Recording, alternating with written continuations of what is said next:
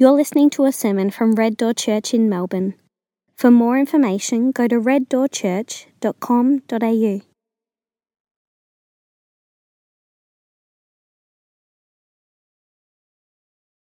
Is from Psalms chapter 37 and verses 1 to 21. Fret not for yourself because of evildoers. Be not envious of wrongdoers, for they shall soon fade like the grass and wither like the green herb. Trust in the Lord and do good. Dwell in the land and befriend faithfulness. Delight yourself in the Lord, and he will give you the desires of your heart. Commit your way to the Lord. Trust in him, and he will act. He will bring forth your righteousness as the light, and your justice as the noonday. Be still before the Lord, and wait patiently for him. Fret not yourself over the one who prospers in his way, over the man who carries out evil devices. Refrain from anger and forsake wrath. Fret not yourself, it tends only to evil. For the evildoers shall be cut off, but those who wait for the Lord shall inherit the land. In just a little while the wicked will be no more. Though you look carefully at his place, he will not be there. But the meek shall inherit the land and delight themselves in abundant peace. The wicked plots against the righteous and gnashes his teeth at him. But the Lord laughs at the wicked, for he sees that his day is coming. The wicked draw the sword and bend their bows to bring down the poor and needy, to slay those whose way is upright. Their sword shall enter their own heart, and their bows shall be broken. Better is the little that the righteous has than the abundance of many wicked. For the arms of the wicked shall be broken, but the Lord upholds the righteous. The Lord knows the days of the blameless, and their heritage will remain forever. They are not put to shame in evil times. In the days of famine, they have abundance. But the wicked will perish. The enemies of the Lord are like the glory of the pastures. They vanish. Like smoke, they vanish away. The wicked borrows, but does not pay back. But the righteous is generous and gives. This is the word of the Lord.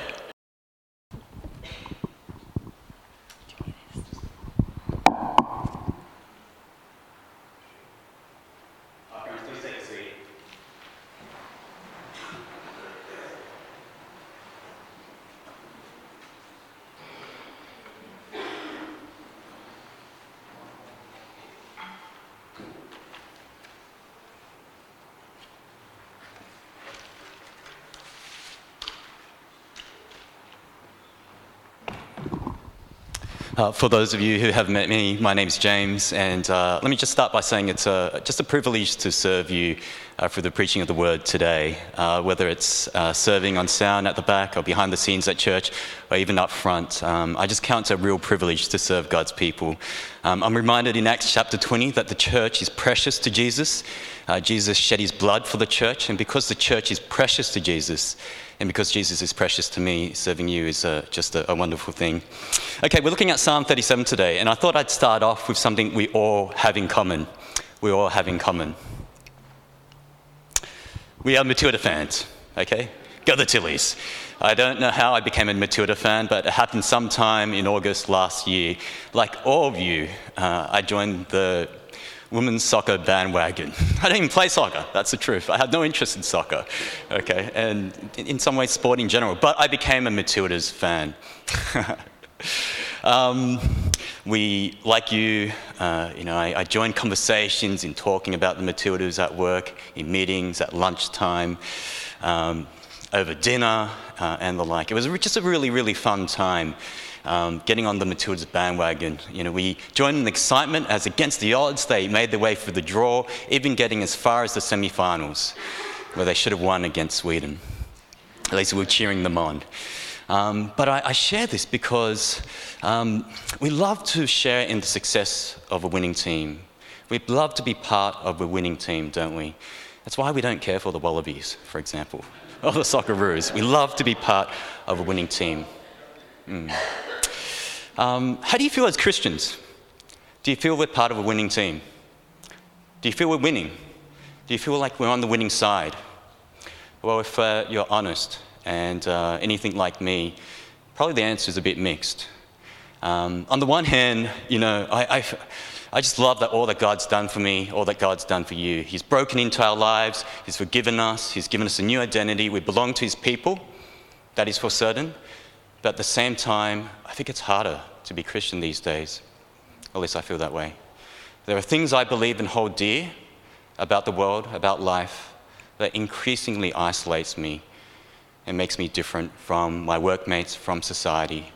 And I think you feel the same as well.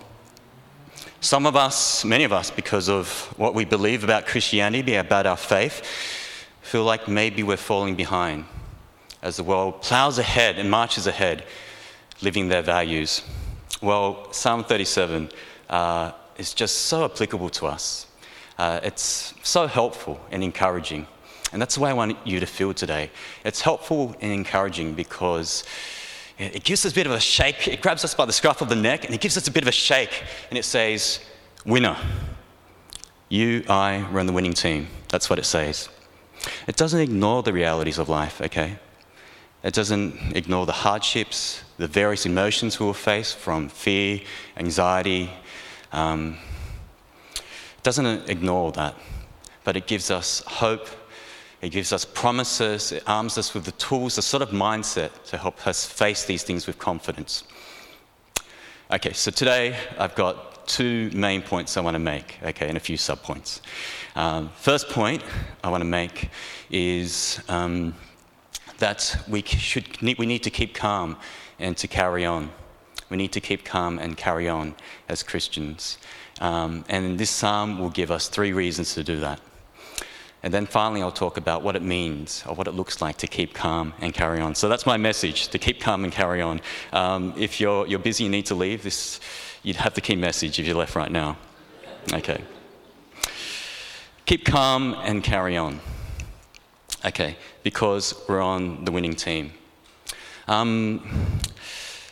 Judy read verse 21 earlier, and I find that very helpful because throughout this psalm, the psalm contrasts these two teams, these two sides, the wicked and the evil and the righteous. Read with me in verse 21.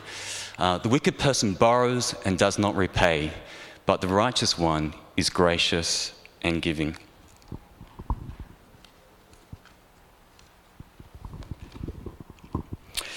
There are those in the psalm calls righteous and blameless.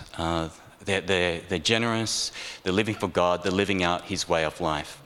And then there are those in the psalm that Psalm 37 repeatedly calls the wicked and evil. These are those who are living completely different lifestyles to those who are faithful.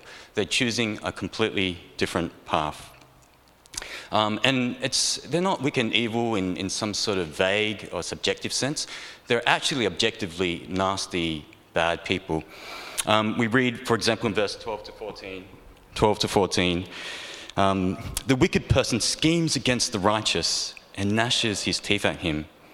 Verse 14, the wicked have drawn the sword and strung the bow to bring down the poor and needy, to slaughter those whose way is upright.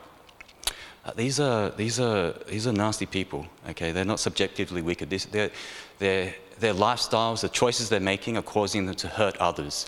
They are objectively nasty people, and it prompts me to ask the question, like, why put these two groups of people together? Why put these two sides together in this psalm that actually have, in a sense, nothing to do with each other? Like, why put them together throughout this psalm? Why contrast them? Look, I'm a really simple person, and so I've got 2 simple reasons for that. The first reason, I believe, is to show that there's a winning team. There's a winning side. The Psalm 37 repeatedly puts these two teams on a scale, and the reason is to show winner. There is a side that wins. There's a side that wins. So stick with it, run to it, hold to it. There was a winning team. That's the first reason.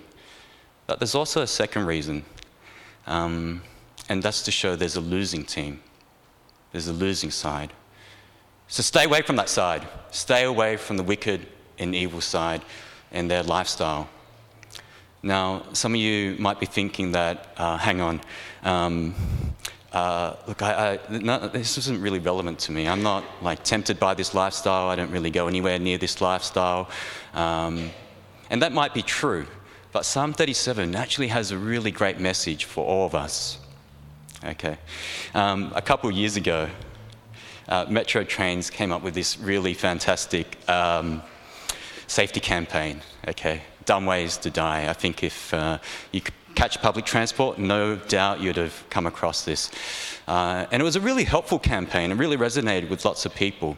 The whole premise or idea was that there are all these behaviors, okay, that everyday behaviors, everyday activities, that everyday people catching public transport fall into, like, running for a train because you're running late, or forcing your way into a train as the doors are closing, which I actually do probably almost weekly, to my shame.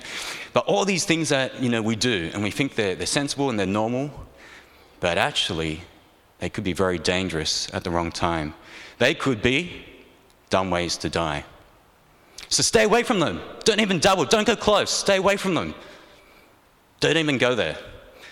This psalm, I believe, is saying there are dumb ways to live. And I'm not even joking about this. This psalm is really serious. We need to get this. There are dumb ways to live. So don't even go there. Stay away from that. Don't dabble with that way to live. So the first reason we should keep calm and carry on is because we're on the winning team. There is a winning side, so stick with it. Stick with it. But there's another reason why we should keep calm and carry on. And that is because the wickedness and the evil we see in this world and all around us is temporary. It's passing. It's passing. Is there any, form of darkness bearing down on your life or pressing down on your life at this time? Of course there is. Of course there is. I don't even need to ask the question. Firstly, there are all these crazy people in the world, leading whole nations even. And they seem to be leading the world through their choices and their leadership into a darker place. And you know what? It kind of stresses me out. And I bet it stresses you all out, just reading about it in the paper. Closer to home, there are people in our lives at the moment who are causing us angst and stress through their behavior. They're impacting us. Or maybe you're not being directly impacted, but you see people living worldly lives and just getting ahead, and you feel like you're falling further behind, or not getting your slice of the pie like you would like in this lifetime. This psalm recognizes the various emotions that we can feel, from fear, even all the way through to envy. But the psalm encourages us because it mentions 3 times in the first 10 verses, don't be agitated. Don't be agitated by evildoers. Don't be unsettled. In the words of the ESV or NIV, don't fret, repeatedly. Don't fret, don't be agitated, don't be unsettled. And the reason is, one big reason this psalm gives us is because wicked people, evil, dark, will meet their end sooner or later. Sometimes it's sooner. By that I mean in years, within our lifetime, within their lifetime. Have you ever noticed that eventually, evil people, dark people, villains of our society, eventually get outed? They get judged. Sometimes it takes a decade, 2 decades, but it eventually happens. My wife shared a story which brings this really brought this home for me recently. Some of you might be familiar with the British Post scandal. It's huge, apparently the biggest scandal in British public service ever. Massive scandal. If you're not, let me just recount it very quickly to you. British Post is the equivalent of Australia Post, and they run this system where they have hundreds, I think maybe thousands of franchisees running branches for them. And from 1999 though, they started to notice that money was missing in their accounts. And so they looked at their franchisees and said, "You guys owe us money. This money is missing. Give it back." And systematically, they started going after their franchisees, demanding that money back, forcing it back, convicting people of fraud, of theft, their own employees. Guess what? Turns out it was just a software bug. It was a software bug in their accounting system. But they covered it up. They wouldn't investigate it. They wouldn't investigate. They ignored all the cries. They lied about it. They said, "No, this is just you. This is just you. No one else is experiencing this." When in reality, they were getting heaps of reports from their franchisees and heaps of concerns. They sent auditors in to silence people, lawyers in just to wear people out and rob and make them bankrupt. And it was awful. Hundreds of people were wrongly convicted. Many were left destitute, paying back these bills that they didn't own.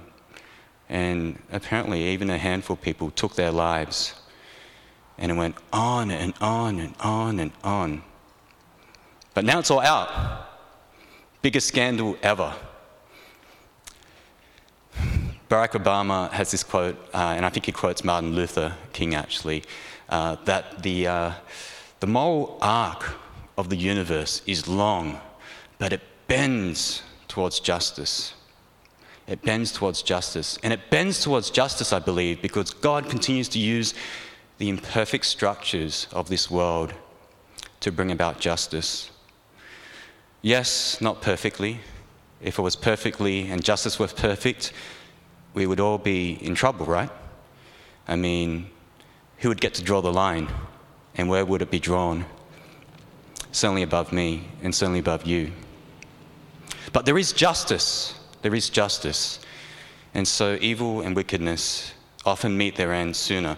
But if evil and wickedness don't meet their end sooner, then it happens later.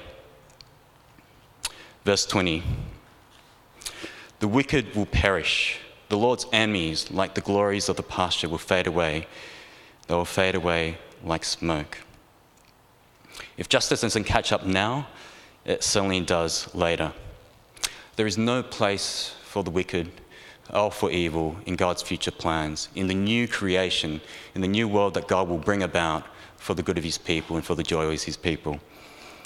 Evil and wickedness are an anomaly, a blip. So we don't need to fret.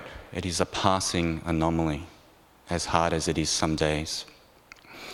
I want to make a broader point about worldliness, which I deeply struggle with, and worldly ways of living. We don't all struggle with wickedness directly, but we struggle with worldliness. For me, there are all sorts of worldly mindsets I contend with and struggle with at work, for example. Wanting to get ahead, to get more status for myself, to get promoted, to get a bigger pay packet. I'm not saying these things are bad in and of themselves, but often it's a worldly mindset that can drive me, and I need to be careful with that. And I share this because sometimes it feels as a Christian that, you can be falling behind or miss out on things if you don't sort of seize life the way the world will really want you to, or the way that the world is doing so. But let me encourage us that worldly success, worldliness, wickedness, and evil, the whole lot of it is a passing anomaly. There are some of you here who have made particular career choices, sacrificial ones, because you love God and you want to do good. And so you haven't gone for the most glamorous, the most worldly successful job. And you may feel it some days. You may feel it some days as you feel like the world is getting ahead and you're, falling further and further behind. There's some of you here who are serving so sacrificially and giving so much of your time when you could have more energy, more happiness in your life, more time to yourself, and you feel like you're falling behind because of that.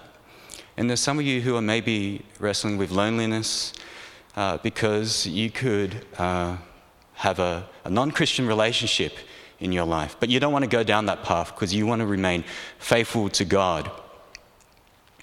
Let me encourage you to play the long game on this. Play the long game. Don't stick with what is passing, what is fleeting, what is temporary. Play the long game. Keep calm and carry on. Stick with the long game because evil and wickedness are temporary.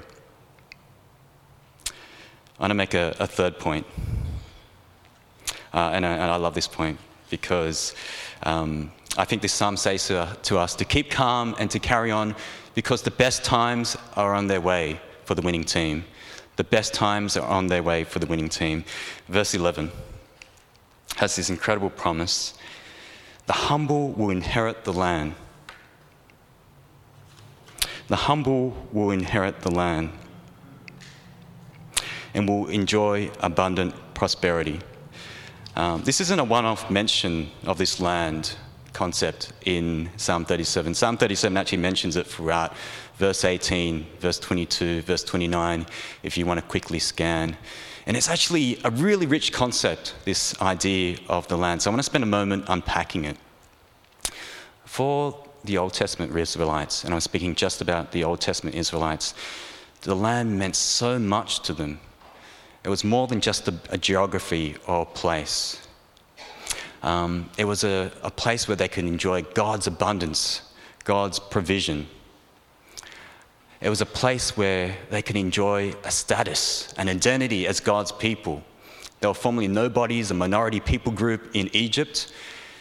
But in this land that God was promising them, they would actually be somebodies, they would be a nation. But most of all, they would enjoy the presence of God, His own presence. The land is just a massive package deal blessing. And there's this dialogue and the story in Exodus 33 that I just want to unpack for a moment because I think it's just a really encouraging story that brings this to life, this package deal blessing of the land. Exodus 33, if you'd like to turn to it, but I'll quickly read it out anyway. The Israelites, they just come out of Egypt, and unfortunately they've made some calves for themselves. We don't know why, but they've made some golden calves. And God's like, okay, this is not going to work out. I'll tell you what, Moses, you send the Israelites ahead and go with them, but I'm going to stay behind. I'm going to stay behind. The Lord said to Moses, verse 1, go up from here, you and the people you brought up from the land of Egypt, to the land I promised to Abraham, Isaac, and Jacob. Go up to a land flowing with milk and honey, but I will not go up with you, because you are a stiff-necked people. God won't go with them. But then Moses, he intercedes. He gets it. He gets the land is more about milk and honey, more than just about milk and honey. And so later he intercedes. Verse 15, if your presence does not go, Moses responded to him, don't make us go up from here. How will it be known that I and your people have found favor with you unless you go with us? I and your people will be distinguished by this from all the people on the face of the earth if you go with us. The land was about more than just a place. It was about this incredible blessing of God's presence, God's provision, and being God's people. And we know how the story of the Israelites go, right? They forfeit it. It doesn't work out well for them. But this blessing we learn from Jesus is still on. It's still on for God's people. Matthew chapter 5, verse 5, Jesus says, blessed are the humble, or the meek in some translations, for they will inherit the earth. They will inherit the earth. This is the new creation, I believe, that Jesus is talking about, that we will inherit, where one day we'll experience God face to face. There will be no more wickedness and evil, and it will just be all good times. Abundance, provision, God's presence. We, the people of God. That's what we have to look forward to. People don't like to hear about it or bring it up, but the pandemic, I think if it taught us anything, it taught us that we have a real fear of missing out, a real FOMO, a real fear of missing out. We all went out and bought all these things which we perceived at the time were scarce or valuable. Pantry goods, gym equipment, and now they're just sitting there expiring, or rusting in my case, like the weights I bought. But the FOMO we should have isn't, as Christians, isn't on the things of the present, it's on the future. The blessing of the land that we'll inherit, that's the FOMO we should have, the things of the future, not on the present. So let me encourage us to keep calm and carry on, because the best times are ahead. The future is fantastic for the winning team, so keep calm and carry on. I want to cover reasonably quickly, what does it look like to keep calm and carry on? What does that actually look like even, to keep calm and carry on? Okay, bear with me. This cliche, keep calm and carry on, it's the stuff of mugs and stationery, okay? But actually it's a really bold and gritty phrase. It was coined at the beginning of World War II, just before the war was about to happen. The British government, seeing what was about to happen, wanted to steel up the people, wanted to prepare them with a sort of mindset that would enable them to prevail, last, and win the war. And so they came up with all these phrases, and keep calm and carry on was one of them. It was about having the sort of mindset that would enable Britain to prevail. Well, this psalm has some incredible truths and promises to help us have that winning mindset to keep calm and carry on. The first is this: keep calm and carry on by trusting God, by being faithful. Verse 3, trust in the Lord and do what is good. Dwell in the land and live securely. Do good. Keep calm and carry on by doing good. Judy mentioned it in her reading, but there's actually an alternative reading of this. Dwell in the land and live securely. You could also read it as befriend faithfulness or feed on faithfulness. The idea is that to live in the land and to do well and to thrive by cultivating faithfulness, by feeding and living off faithfulness. The idea is doing good and being faithful. That's a great way to live. That's the best way to live. That is a nourishing and healthy lifestyle. That is the best lifestyle. So keep calm and carry on by doing good. It's part of our identity, isn't it? To do good, because we're God's workmanship, creating Christ Jesus for good works to walk in. So keep calm and carry on by doing good. Keep calm and carry on by delighting in God. Verse 4, take delight in the Lord, and he will give you your heart's desire. There is an incredible promise here that if we make God our delight, he will fulfill us. Who here is satisfied? Completely fulfilled? Not me. Not me. But there's a promise here that if we make God our delight, what our heart's desire, we make him what we want, we truly want, he will fulfill us. That is an incredible promise. Here's how I think it works. Our fulfillment starts with what's in the heart. What's in the heart shapes our life and drives our life. This is a quote from Ralph Emerson, the American writer and thinker. He has this quote which I really love, and I'll share with you. Sow a thought and you reap an action. Sow an act and you reap a habit. Sow a habit and you reap a character. Sow a character and you reap a destiny. The point is this: what you desire, what you want, drives what you do. Okay? What you do shapes who you become. And who you become, that's your life. That's your lifestyle. That's what's going to fulfill you. I reckon one of the reasons why there are so many unfulfilled people, and why many of us, even in this church, may be unfulfilled or not as fulfilled as we would like to be, is because of what's in our hearts. I think for me, it's what's in my heart. It's not all God. It's not all God. There are other things in there. And what I need is, like David prays, Lord, in Psalm 139, search my heart. Search my heart, Lord. Know my heart. Test me and know my concerns. See if there is any offensive way in me. Lead me in the everlasting life. Because if God purifies our hearts and puts more of himself there, certainly our lives will be transformed and changed. And I think we'll find ourselves more fulfilled. So seize that promise. Make God our delight. Last point I want to make. Look to Jesus. Look to Jesus.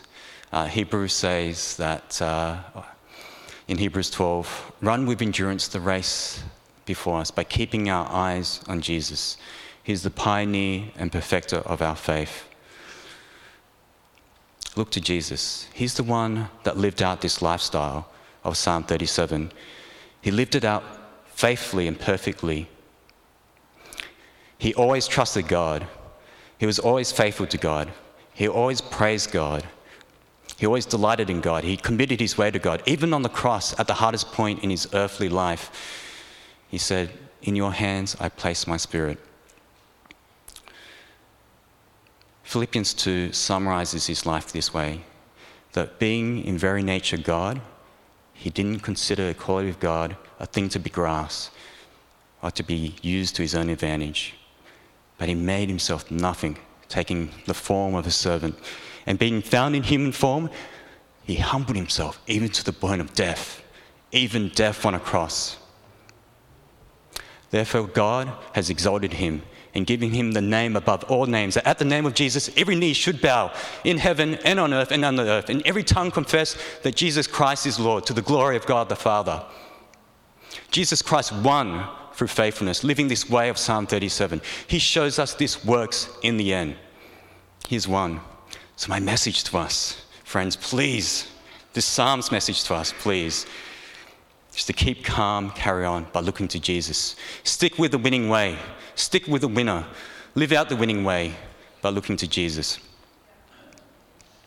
Amen. I'll hand us over to the music team to take us through some songs of reflection.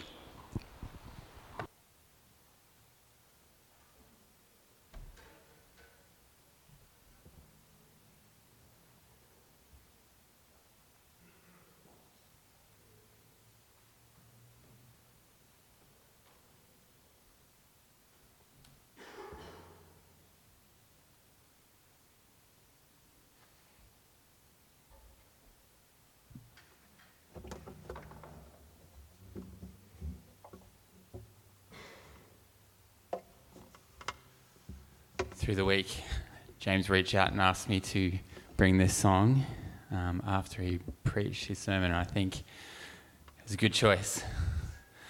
So, please listen to these words, reflect on them, and I hope that they sink right into your soul.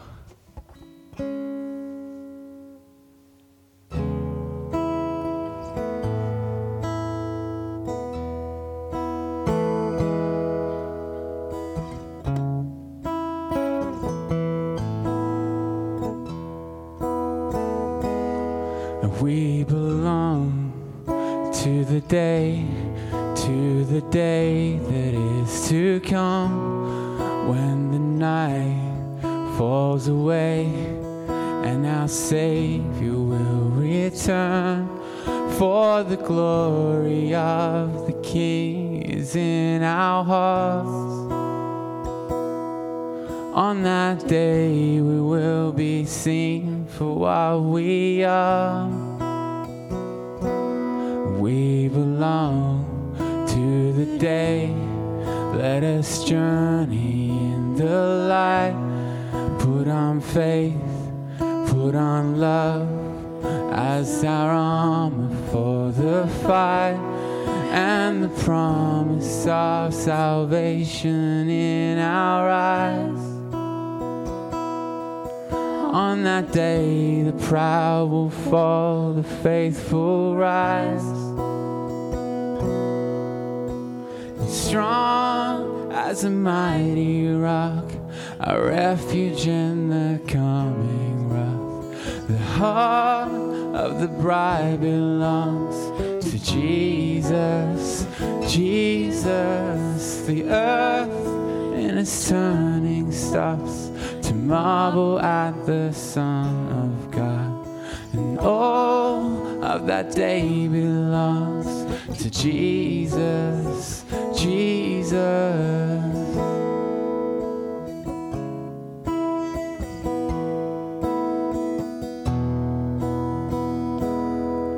We belong to the day we were bought with Jesus' blood.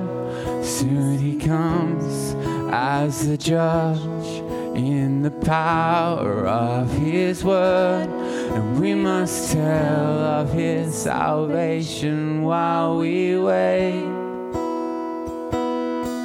for the day when Jesus comes will be too late. And strong as a mighty rock, a refuge in the coming wrath. The heart of the bride belongs to Jesus, Jesus. The earth in its turning stops to marvel at the Son of God, and all of that day belongs to Jesus, Jesus. Oh, if 10,000 years go by, we will wait.